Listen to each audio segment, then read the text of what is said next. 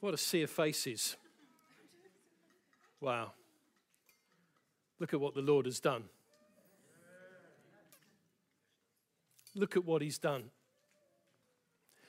In life after life after life, when he pursued the cross and he went through it for the joy set before him, he envisaged you. He saw you. He saw millions filling rooms, from adobe mud huts or under trees to skyscrapers to massive cathedrals to all sorts of contexts, front rooms, bedrooms, hearts turning to him, knowing him and receiving his salvation, understanding who he is, and therefore having eternity opened up. That which was lost being recovered. That which was broken being restored. That which was hopeless having hope. That which without purpose, beyond the secular narrative of genes reproducing, into ultimate purpose. Plans before the creation of the world. For you to fulfill his design in you, the perfect poem expressed in you that he foresaw, that you might express it now and for eternity for his joy. It's what took him to the cross. It's what he's passionate about. I love that song, He Is Worthy. It messes me up every single time. I couldn't sing it this morning. I just couldn't sing it. I couldn't get the words out without looking a mess. But it is the core of the scriptures. It is the core of everything. I don't know if you've ever noticed this, that in the Gospels, the writers of the Gospels, so can somebody just pull the blind? Emma's slap bang with the sun on her, and that would be awesome. Thank you. The Gospels are all about Jesus and his narrative about who he is. And so he's all about the kingdom come. And he says the kingdom is in your midst. It's present, it's close, it's intimate. Why? Because he's standing there. He's right there. He's accessible, he's touchable. And then we get this shift as we move into the letters and the Acts of the Apostles, and we start to understand that it's no longer all about the kingdom coming, it's about the King. It's about the one who has done it. So we get this equation that balances out where Jesus says, the kingdom come, it's coming, it's coming. And then Paul and the apostles and the writers of the epistles all start saying, it's in Christ that you are set free. And so we see this shift, this transition of language from the kingdom to the king, and he's elevated above everything else. He is glorious. He is King of all. There is an assumption, there is a presumption that the Christian faith is a faith that is blind. Because Jesus said, blessed are those who haven't seen me and yet believe. And so the argument comes that therefore we must base our belief on something that lacks evidence. But I want to show to you this morning that the resurrection of Jesus Christ is absolute evidence. And therefore we stand on evidence, we stand on reason, we stand on rationality as to why we believe what we believe and in whom we believe. Not because we have blind faith that believes something in the absence of evidence, but because the evidence is there and it is plain. I believe also that the Holy Spirit is at work in the church to remove unbelief and give birth to belief. For too long, our heads have been down, our eyes have been to the ground. Our disposition has been to not believe, to not hope, to not seek hold of and take hold of. But I believe the Lord is lifting our heads. He's saying, will you look at me? Will you make me the center point of all things? Look on me and believe. Jesus says to the disciples who are struggling to understand, he says, if you don't believe the words I say, believe at least for the signs that I work. And so they're allowed to believe upon the signs. They're allowed to believe on the action of the Holy Spirit. They're allowed to believe on those things as evidence of who he is. And we, the church, are allowed to believe upon those things as evidence of the Holy Spirit at work in the earth, proclaiming the will and the mandate of the Father through the Holy Spirit into creation. We're allowed to believe upon those things. And so when Paul writes to the churches and he encourages us to eagerly desire the spiritual gifts, the higher gifts, we're encouraged. Why? Because it's the evidence in the now of the eternal. And so we get to explore what the kingdom of God is today. And so our faith is not blind, but it is seeing. Because as Paul writes, he says, you've been transferred from the kingdom of darkness into the kingdom of light of the Son whom the Father loves. The light's on, and therefore we should be able to see clearly. I want to talk about the core of the gospel this morning. Deity, death, resurrection. You can simplify it down into those three words. That's what the apostles were about. That's what the church was founded upon. It is the essence of everything that we are about. The deity of Jesus Christ. He is God. That he died, yes, absolutely. And he was raised again, absolutely. It's these fundamental three elements that stand as our foundational principle of why we believe what we believe and who he is. Jesus Christ is God. When we turn to John's gospel and we explore what it is that he says from the very beginning about Jesus, whom he encountered, what does he say? He points to Jesus and he says, he is the Word that was with God from the very beginning. He is the creative breath of God. All things were made through him, and nothing that is made was made without him. John gets it, and he gets it right in at the beginning of his good news to everybody. And this isn't a concept that is easy to get hold of within the Old Testament. It's not easy. It's not a simple continuation down the line.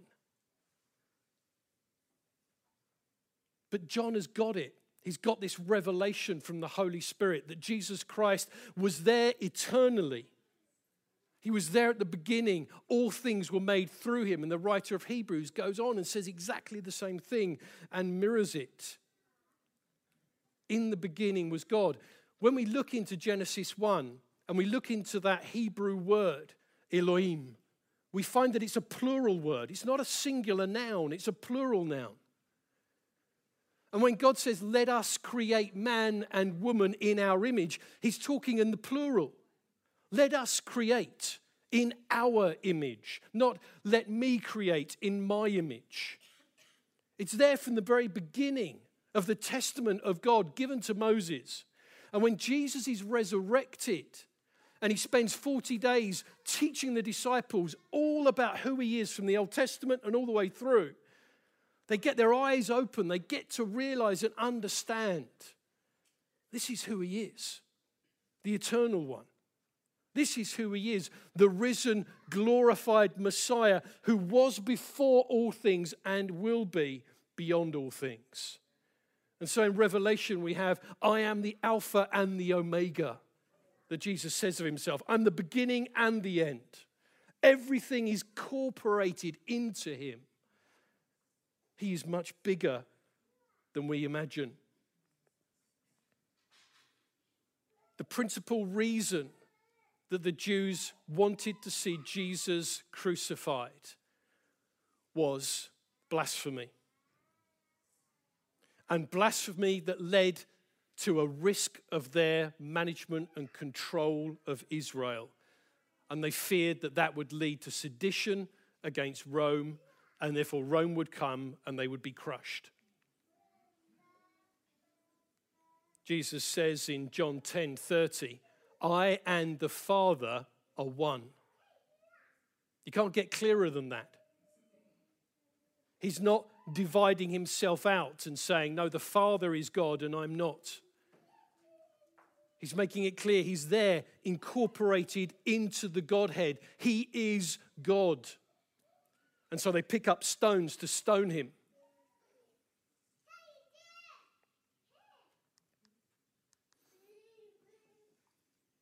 Isaiah 6:8. There's so many places that you can find in the Old Testament where God speaks of himself in the plural. Whom shall I send and who will go for us? It just goes on, and you just start to see Jesus appearing again and again in the Old Testament. And there's too much to explore this morning. But I encourage you, get into it, find it, Google search it. If you're not sure about the web page, let us know and we'll tell you whether it's a bit wacky or not. But it's there. And so Jesus opens up. On the road to Emmaus, the resurrected Jesus opens up from Moses and the prophets to the disciples walking along the road. He opens up, and he opens up their eyes so they can see who he is. And they get this revelation. My word, it's you. You're the one. As he breaks bread, and then he vanishes before them. There are these multiple points where Jesus is showing and explaining to people it's all about him. It's all about him. There isn't anything else. Absolutely cool. I don't know if you find it weird when you read through the New Testament and you have Jesus using this phrase, Son of Man. And he talks about himself in the third person. He goes, Son of Man and Son of Man. And it's from Daniel, the book of Daniel, chapter 7. And this is the vision that Daniel receives by the Holy Spirit. He says this, as my vision continued that night, I saw someone like a son of man coming with the clouds of heaven. He approached the Ancient One and was led into his presence. He was given authority, honor, and sovereignty over all the nations of the world, so that the people of every race and nation and language would obey him. His rule is eternal. It will never end. His kingdom will never be destroyed. We see him present in the Old Testament. And we see Jesus using this phrase, the Son of Man, as a mask. Because he will not ascend the throne by any route other than the cross. So often we see Jesus interact with people. He heals over here. And he says, don't go telling anybody. Don't tell them. Don't tell them what I've done for you. And he does something else. He goes, no, don't tell them. Why? Because the people wanted to make him king. The people wanted a savior. They wanted a king now. And they wanted a king who would rule and reign in the way they imagined he would rule and reign, as a king on the earth. They also wanted bread. Life was hard. So when Jesus multiplies the bread and the fish, they're like, this guy, we want him. We want him king. Imagine that. An endless supply of food. What a wonderful thing. We'll have it. We'll have it now. What does Jesus do? Saying, knowing what was in their hearts, that they would come and make him king by force, he left that place. He uses these frames of reference to himself like the Son of Man. He tells people to stay quiet, and he moves on to another town because he wants the gospel of the kingdom of God to be preached.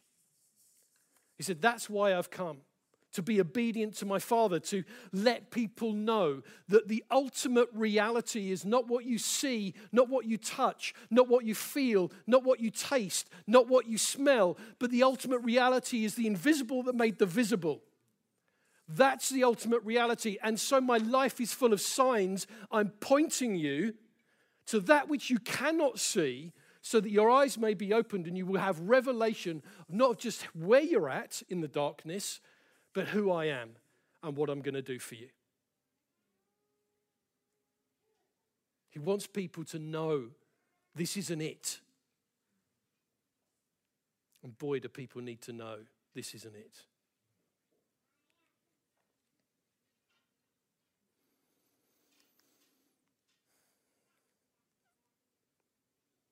He would not ascend that throne apart from obedience to the Father. He just wouldn't go there.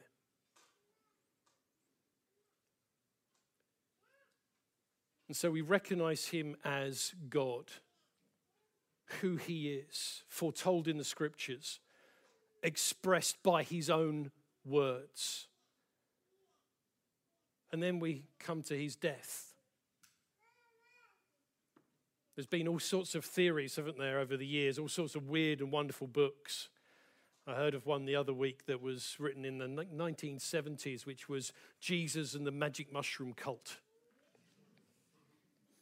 And how they all tripped and had hallucinations, and it was all amazing, man. And actually what they'd done is they discovered these Middle Eastern mushrooms, and they had these amazing hallucinogenic effects. And so people thought stuff had happened. Amazing. I think if you look at the Gospels and you look at a critique of the Gospels, you will find any and every single attempt to reduce them down to nothing. What's interesting as you explore these things, if you look at characters like Professor Dr.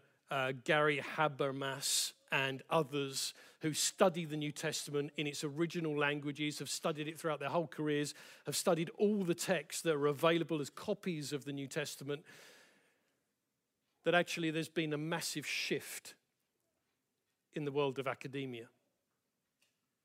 The school of thought now is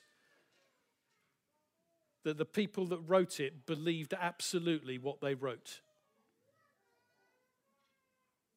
And they wrote it exceedingly close in terms of time to when it happened. And we'll look at that a bit more in a moment. I'd like to read through Isaiah 53, if that's okay, because it just contains so much. This is in the book of Isaiah, one of the prophets that God sent to Israel, and it's written 700 years before the events of Easter weekend.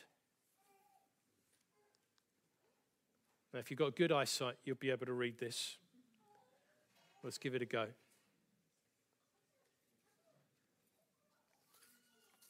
Who has believed our message? To whom has the Lord revealed this powerful arm? My servant grew up in the Lord's presence like a tender green shoot, like a rooting dry ground. There was nothing beautiful or majestic about his appearance, nothing to attract us to him. He was despised and rejected, a man of sorrows, acquainted with the deepest grief. We turned our backs on him and looked the other way. He was despised and we didn't care. I speak so much not only of the actual ministry time of Jesus, but also the events of Easter weekend. Yet, it was our weakness he carried. It was our sorrows that weighed him down. Let's just hold on that moment. It was our sorrows which weighed him down. As we contemplate the cross, as we contemplate the human condition, and we contemplate the work of Jesus Christ going through death into resurrection, we get a glimpse of his compassion. That he looks on us as people who are lost, sheep without a shepherd, attacked by wolves, frightened, troubled, anxious and afraid. And he looks into that and it weighs his heart. Because the heart of God was for always for humanity to have him front and center, to know him, to know his presence, to know his filling of us. But instead, as he says, to each has gone their own way. And we're lost. And we have no defense against the enemy. Our own minds, our inability to manage the knowledge of good and evil and yet do no harm. We can't do that. How we affect one another. The effect of world systems on each other. And the effect in the spiritual realm of an enemy who wishes to keep us under. This weighed him down. And yet we thought his troubles were a punishment from God, a punishment for his own sins. But he was pierced through his hands and his feet for our rebellion. And he was crushed for our sins. There is a sense when Christ cried out from the cross, "Father, why have you forsaken me?" That it was in that moment that the crushing weight of sin collapsed in on him. And the burden was placed on him in the same way the priest would place their hands on the scapegoat, a goat that was positioned, and he prayed all the sins of Israel on it and then sent it out into the wilderness to die. In that same moment, Christ carries our sins and our burden. He was beaten that we could be whole. He was whipped so we could be healed. We'll come back to that as we look at communion. All of us, like sheep, have strayed away. We've left God's paths to follow our own. Yet the Lord laid on him the sins of us all.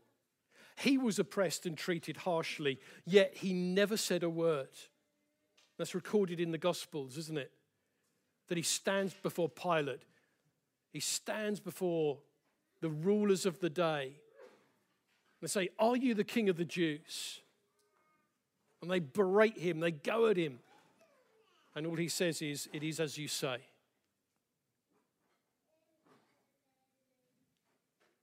He was oppressed and treated harshly, yet never said a word. He was led like a lamb to the slaughter. As a sheep is silent before the shearers, he didn't open his mouth. Unjustly condemned, he was led away. No one cared that he died without descendants, that his life was cut short in midstream. But he was struck down for the rebellion of my people. This is God speaking. He'd done no wrong. He'd never deceived anyone, but he was buried like a criminal and he was put in a rich man's grave. And we know from the Gospels about how Jesus was buried. Joseph of Arimathea, he was placed in his tomb, freshly cut, never used before. There's a very interesting documentary on Nat Geo, by the way, if you're interested in looking at it as to the site of the tomb and what happened. It's really interesting. Ask me about it if you're interested.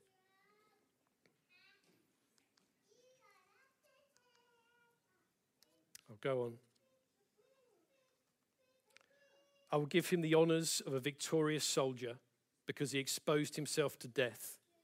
He was counted among the rebels, and he bore the sins of many and interceded for rebels. That's where we were. Rebellious against God. And yet God comes in to the camp. And he stands in our place and he takes hold of it. All our rebellion, all our rejection of God, all our sorrows, everything that oppresses us, and he takes that on himself. And in his death, he rules victorious.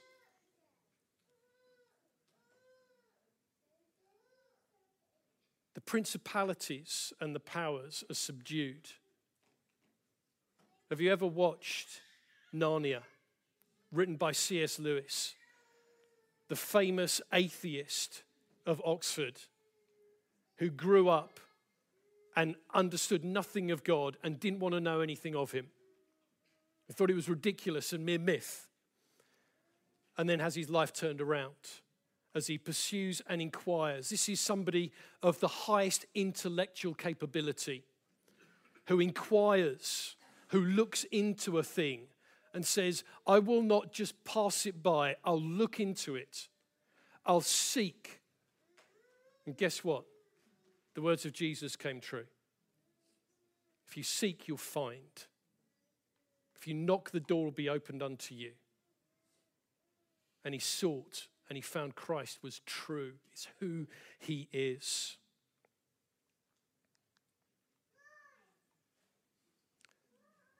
Is that believable? A 3-year-old. We live in a day of Photoshop, don't we? Is that believable? Maybe he was at Centre Parks and a little cut and paste from the children's swing.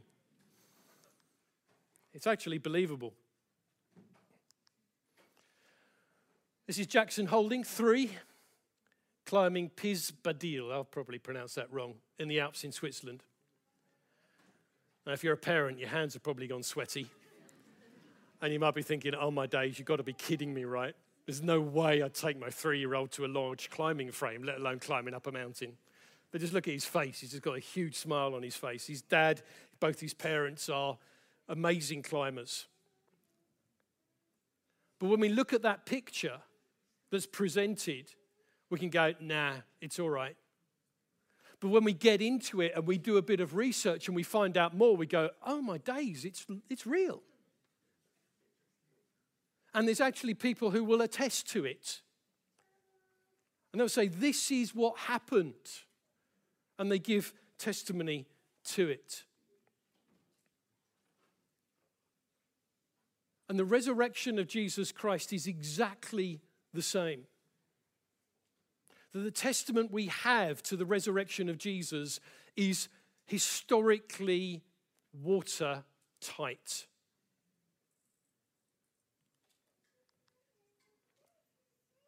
Let's have a look at a few things as we walk through the resurrection of Jesus. When we go through the Gospels, what we find interestingly is that his brothers don't believe in him. They just don't believe in him. And you'll find that in John 7, Mark 3, etc., where they're like, look, if you really say who you are, go up to Judea, go up to Jerusalem, go up and show yourself. And at other times, they're like banging on the door of the house because Jesus is teaching. They're like, Jesus, your brother and your mother and your sisters are outside looking for you. Because they think he's lost his mind. It's like, you've just gone a bit too far, Jesus. Calm down. You just need to, let's have a conversation. They didn't believe in him. It's interestingly, the psalmist, Psalm 69:8, says that they become a stranger to his own brothers, an alien to his mother's children. A prophecy in the Psalms of that journey as Jesus walks into his ministry and what it looks like. And so you've got James there and you've got Jude there. 2 people who will become pillars in the church, who are half-brothers of Jesus, going, we don't believe you. William Lane Craig says this, the disciples would have been completely un-Jewish to adopt a language of the resurrection. Completely. It just wasn't in their frame of view. It's not within their religious compass. The bodily resurrection of Jesus is not something they would have invented. It's not a natural outcome of their journey in Judaism. Nothing like it at all. N.T. Wright says the same. Nobody was expecting this kind of thing. No kind of conversion experience would have generated any such idea that Christ would have been raised from the dead. Nobody would have invented it, no matter how guilty or how forgiven they felt, no matter how many hours they pored over the scriptures. To suggest otherwise is to stop doing history and enter into a fantasy world of our own. This was a complete shock. A complete shock, even though Jesus had alluded to it. The sign of Jonah, I'll be buried, I'll be raised on the third day. If you destroy this temple, I'll raise it again 3 days later. He alludes to it again and again and again, but they don't get it.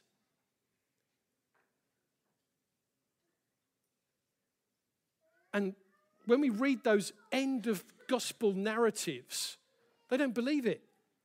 The women, Mary, Martha, the first ones to receive the information that Christ is risen from the dead, run back to the disciples. And what do? Nah.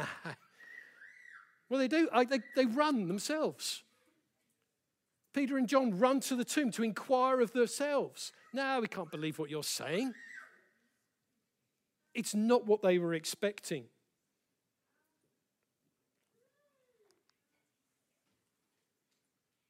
But the reality is, from the very beginning of all the letters that are written, of the outpouring of the Holy Spirit in Acts, of the birth of the church, the deity, death, and resurrection of Jesus is front and central. It is the thing that the church is built upon. It's the thing that Paul preaches in 1 Corinthians 15, that he says, of the first things that I received, I have preached. And then he goes on in 1 Corinthians 15 to talk about all the people Jesus met after he'd raised from the dead. 500 here. Then he met James. Then he met Peter. Then he met with the disciples. And he just lists them, and then he puts himself last, and he goes, and last of all, me as one who was unnaturally born, because I persecuted the church.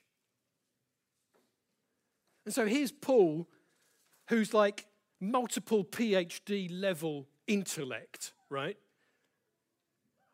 Because anybody who studied Paul understands the degree of his intelligence and his ability. He's a brilliant ethicist. He's a brilliant writer. And he's able to piece things together excellently. And the reality is, this man who studied under Gamaliel, who pursued truth, who saw the church growing following this Jesus who'd been crucified, went out after it and attacked the church again and again and again, dragging them out. This cannot happen. This is blasphemy. This isn't how it is. And he's against the church. He's like Osama bin Laden. Going after the church, pursuing his aim, and then finding the risen Christ standing before him. Saul, Saul, why do you persecute me? And so in 1 Corinthians 15, he puts himself last on the list of the apostles, last on the list of those to whom Jesus had appeared. But he's absolutely core, because he goes on and correlates in 1 Corinthians 15 all those appearances of the risen Christ to the argument that if Christ isn't raised, we might as well forget it. We'll be the most pitiest of all people. Forget it, go home. Laugh at us, give up. But then he says, no, for indeed Christ has been raised. He is alive, and therefore there is resurrection life. Therefore everything has changed. And this is core, this is early. Some people put it around 33 AD. 3 years after the death and resurrection of Jesus is being written to the churches. Those 500 Jesus appeared to, the apostles, everybody else is still alive. This isn't like 300 years later, 400 years later, let's imagine something. This is right now in the moment. We also have James, who anecdotally was not there at the foot of the cross. Because Jesus says to John, John, here's your mother. Mary, here's your son. And it was from then that John took her into his house. James wasn't there. We don't know where James was, but he didn't believe it. The half-brother of Jesus. But what do we find in Acts? There James is in the upper room. What do we find later on? There James is leading the church in Jerusalem. What do we find later on? James is writing one of the epistles to the churches. How can you grow up being somebody's brother and then turning around and believing that they are God? You've got to know them pretty well, right? He completely changes what he believes because Jesus appeared to him. And so we have these exceedingly early resurrection testimonies of Jesus Christ. Within months of the resurrection, starting to form the core of the church. And so that is what we preach today. The deity, death, and resurrection of Jesus. He is core. He is central. He is alive. Changes everything. It changes everything. As you look at the buildings outside, as you look at the fabric of the carpet, as you look at the person next to you, it changes everything. For we are no longer the same, because if the dead are raised, everything changes. Everything changes. Just take a moment. Everything has changed. From the resurrection day, everything has changed. And Jesus says to them, don't go do anything yet, but go into Jerusalem. And when you're in Jerusalem, wait. Because I'm going to fill you with my Holy Spirit. And then you're going to preach to the ends of the earth. So what I'd like you to do is I'd like you to come. We've got some bread and we've got some wine. And I'd like you to come and get some. And just stand around in groups. Don't feel like you have to go back to your seats or anything like that. Just grab somebody you're with. And I want you just to process as you take the bread and wine that this is the resurrected Christ. His covenant with you, his promise in his blood and through his body that has changed all of earth's history. This is the eternal one sacrificed for you, that you might live and have eternal life. And as you do that, I'd like you to lay hands on one another, and I'd like you to pray for the Holy Spirit to come and fill you afresh and new. Would you do that? Yeah? I invite you up now. Come, we've got 2 points here. Have we got some points at the back? One over there by Manny. Yeah. So have some bread and wine.